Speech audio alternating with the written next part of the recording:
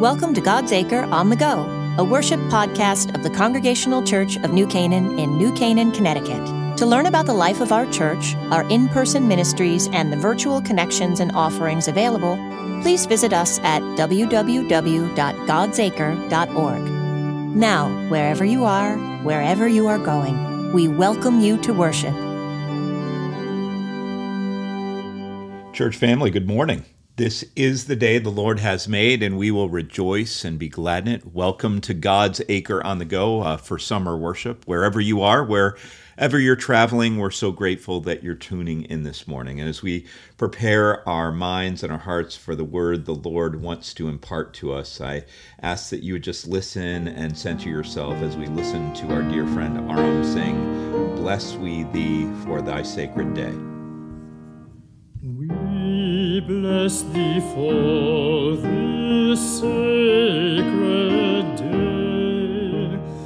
Thou hast every blessing given, which sends the dreams of earth away, and yields a glimpse of opening heaven.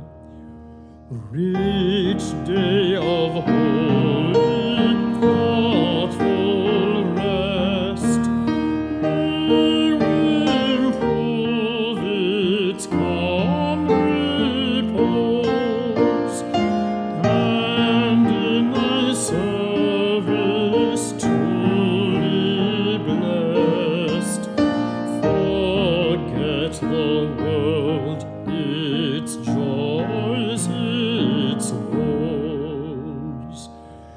Lord, may thy truth upon the heart now fall and dwell as heavenly dew, and flowers of grace in freshness start, where once the tares of error grew.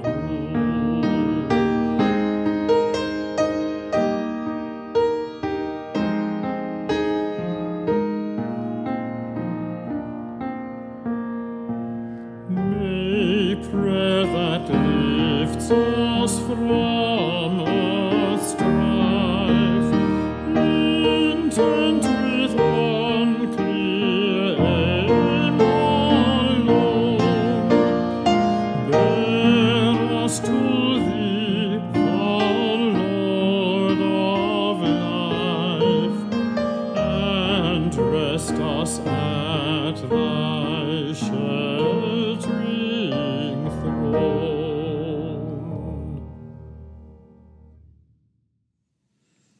A reading from Hebrews chapter 12, verses 1 and 2.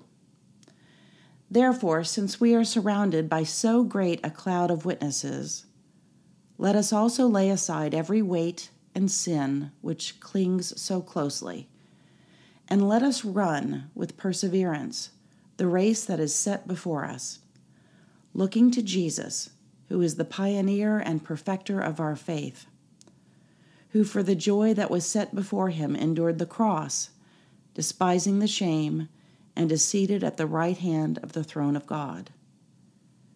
Friends, this is the word of God for the people of God. Thanks be to God. Will you pray with me? Holy and gracious God, whether we are in a sunshiny place in life and things are easy for the moment, or whether we are facing difficult times and decisions and uncertainties, we ask that you would speak a word of courage and hope to us this morning and touch us in our place of deepest need. To that end, I pray that you might pour through me the gift of preaching, that these ordinary words might become, by some miracle of your grace, tailor-made for each and every one of us. And we know that they will, for we pray in the name of Jesus Christ our Lord. Amen. At our house, we play the card game Uno a lot. Monopoly, if we have a lot of time, and Gin Rummy, Rummy Block, and a few other card games. These are my son's favorite games. He's 12. There's another game we play every day, though we don't think of it as a game at all. The game I'm thinking of is called Life, not the children's game that comes in a box. Writer John Ortberg says this game comes in the shape of a calendar. Maybe you still use a desk calendar, or maybe you keep a digital calendar on your phone. Every day we're given a tiny square to fill up however we like. I wonder if your calendar looks like mine. Time for coffee in the morning, listening to the news. Then we work out in whatever form that takes. And then off to work, where there are meetings, planning sessions, lunches, pastoral care visits, plans and planning sessions for children and family programs, and then in the afternoon a few more meetings, brainstorming sessions, one-on-ones, all various synonyms for more meetings, because who doesn't love a meeting? And in between these things, I return calls and emails and pray. I pray that God will give me the words to say. I pray that somehow I will be a conduit of God's grace and peace. At the end of the workday, we shuffle kids between extracurricular activities. We spend time with them and then squeeze in family dinner and family time and perhaps a night meeting. I try to start and end every day with prayer, what my day will look like in the morning, and then review the tape and see how it went at the end of the day with God by my side, helping me understand how I could have done things better. Some days I feel like I'm closely following Jesus, but other days I know I've completely blown it. And so it goes. Each square leads to another square. There are 7 squares in a week, 31 squares in a month, 365 squares in a year. It's amazing how much you can squeeze into one of those little squares if you really try. But I don't have to tell you that. Week after week, month after month, they seem to go on forever and ever. But I know better than that. One day I will come to a square, and it will be the final square. There won't be any more squares. And I wonder when I get to that day if I will be ready. Will I be happy with the way I have chosen to live? Will I have made good choices along the way? Will I have helped others? Will I have followed the example set out by Jesus Christ to the best of my ability? Will I have progressed in my walk with Christ as the years have gone on? Will I have used the gifts God has given me to serve others? How will I be remembered? How will you be remembered? This is the game of life, and it happens in tiny squares. And every day we choose how we want to fill the square. In chapter 11 of the book of Hebrews, the chapter which precedes our passage, we have the great hall of fame of the Bible. It's like walking through the who's who of the Bible in the form of pictures in a great hallway. There's Abel, as in Adam and Eve's second son, the one whom Cain killed. Enoch, well, we don't really know much about him, but all the rest are legit. Noah, Abraham, Sarah, Isaac, Jacob, Joseph, Moses, Rahab, the harlot, who makes the Hall of Fame because she helps 2 Israelite spies escape Jericho, Gideon, Barak, Samson, Jephthah, the judges, David, and Samuel. These were the greats, the faithful. They ran the race. They lived faithfully to God. They were clearly not perfect, but they trusted God in the face of the unknown. Noah built an ark long before there was rain. Abraham and Sarai believed they would have a child long past their childbearing years.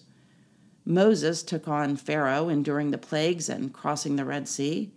And David, the young shepherd, slew Goliath the giant with 5 stones and a slingshot. And the fact that David made the wall of fame at all, though he had a wandering eye, and Rahab made it too, though she had a questionable profession, makes me like them all the more. They were clearly not perfect, which is great news for us. In Hebrews 12, we hear two familiar passages from Scripture. Since we are surrounded by so great a cloud of witnesses, let us run with perseverance the race that is set before us. We are surrounded by the biblical witnesses for sure, and we learn from their stories. These are our stories, after all. The Bible is a collection of faith stories, our faith stories. And so we think of Noah and Abraham and Sarah and Joseph and Moses and David and all the rest as biblical figures who have something to teach us. But there are others in our Hall of Fame. You have a Hall of Fame, and I have a Hall of Fame as well. Who is in my Hall of Fame? The first person that comes to mind is my second grade teacher. She spent her last year of life teaching our second grade class, even though she had cancer. She chose to spend the last year of life teaching because it was what she loved most. I didn't know until much later that the scarves on her head were because she was undergoing chemo. I didn't know she was sick at all. I only knew she taught us with great passion and creativity. We put on the play Charlie and the Chocolate Factory, and everyone said, kids that age will never remember their lines. But we did. We proved them all wrong. She taught us as if every day were her last, and when she hugged us goodbye on the last day of class, I had no idea it was the last time I would see her. Years later, I asked my mom, whatever happened to my second grade teacher? Why did she teach again? And my mom shared the adult version of what had happened. And I loved her all the more. Selfless, patient, kind. My second grade teacher is definitely in my Hall of Fame. And so is my high school English teacher. He taught every student in our school for over 30 years how to write proper English. No one influenced me more. He was tough, like stay after school tough until you got everything right. And I took everything he taught. I took a course in the Bible from him, and since he was an atheist, we did not get along at all. He made me rewrite every paper 2, 3, and 4 times. He wrote on the top of my papers, "These are not English papers. This is theology. I don't believe in God. I don't believe God exists. F." And I wrote back, "Well, I do, and you can't fail me because I'm a person of faith." He dug in his heels. I dug in my heels more. And, well, here we are.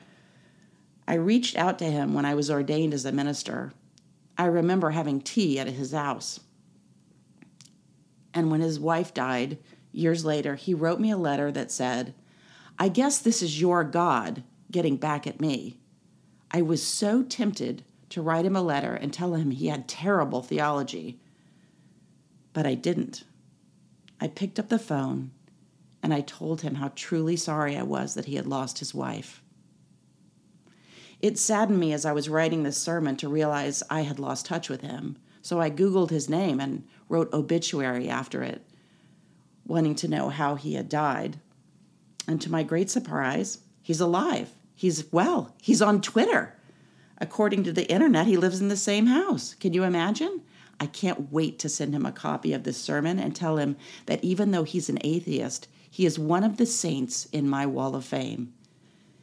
I can't wait to thank him for the profound effect he had on me, for believing in me and for cheering me on during those rough years of high school. One day we will get to a square on the calendar, John Ortberg says, and it will be our last square. We may not know when we get there, but there will not be another square after it. Instead, there will be a door, and that door will lead to an eternal realm. And there we will finally become the people we were meant to be. And the world will be the way God created it to be. One day, we will get to the square. At the beginning of every interment, when we put ashes in the ground and ask God's blessings upon them, I always begin with a quote from the 4th century mystic and saint, John Chrysostom, who says, "Those whom we love and lose are no longer where they were. They are now wherever we are." I love that quote, and I believe it because I know it's true. These are the everyday saints who have touched our lives and now live in that great cloud of witnesses that Hebrews 12 talks about. And if you are like me, we talk to them. And we can still hear their voices in our imagination and memories. And they give us guidance, and they cheer us on. And we can learn from the way they live their lives, faithfully, humbly, in service to others. Maybe they were not perfect. Maybe they were known for baking or throwing great parties, or the way they played golf, or simply the way they made us feel safe in their presence. But this is our wall of fame, our everyday saints. From earth's wide bounds, from ocean's farthest coast, through gates of pearl streams in the countless host, singing to Father, Son, and Holy Ghost, Alleluia, Alleluia. One day our voices will join their voices, but for now we live one square at a time. So let us fill our squares with what matters most. Amen. Will you pray with me? Holy and gracious God, we are grateful for all of the people in our lives, for those in our family who give us love and support and guidance and protection, and for those who have joined the great cloud of witnesses and cheer us on in the eternal realm. For those who taught us how to live and taught us how to love, we are grateful for their witness. Oh God, wherever we are on our journey, whether we are in the most sunshiny of places and we are relaxed and at ease, or whether we are worried about what is lying ahead and don't know what is around the next bend, we ask you to help us be people of faith, people who walk faithfully with you, people who look forward with you to what lies ahead, and then review the day and look back with you and say, how can we have walked more closely with Jesus Christ our Lord? We ask that you teach us to walk more closely with you.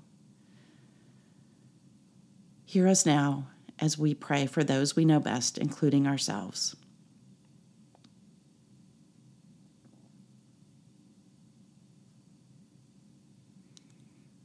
As Jesus taught his own disciples, we are bold to pray together. Our Father, who art in heaven, hallowed be thy name. Thy kingdom come, thy will be done, on earth as it is in heaven. Give us this day our daily bread, and forgive us our sins, as we forgive those who sin against us. And lead us not into temptation, but deliver us from evil. For thine is the kingdom, and the power, and the glory forever. Amen.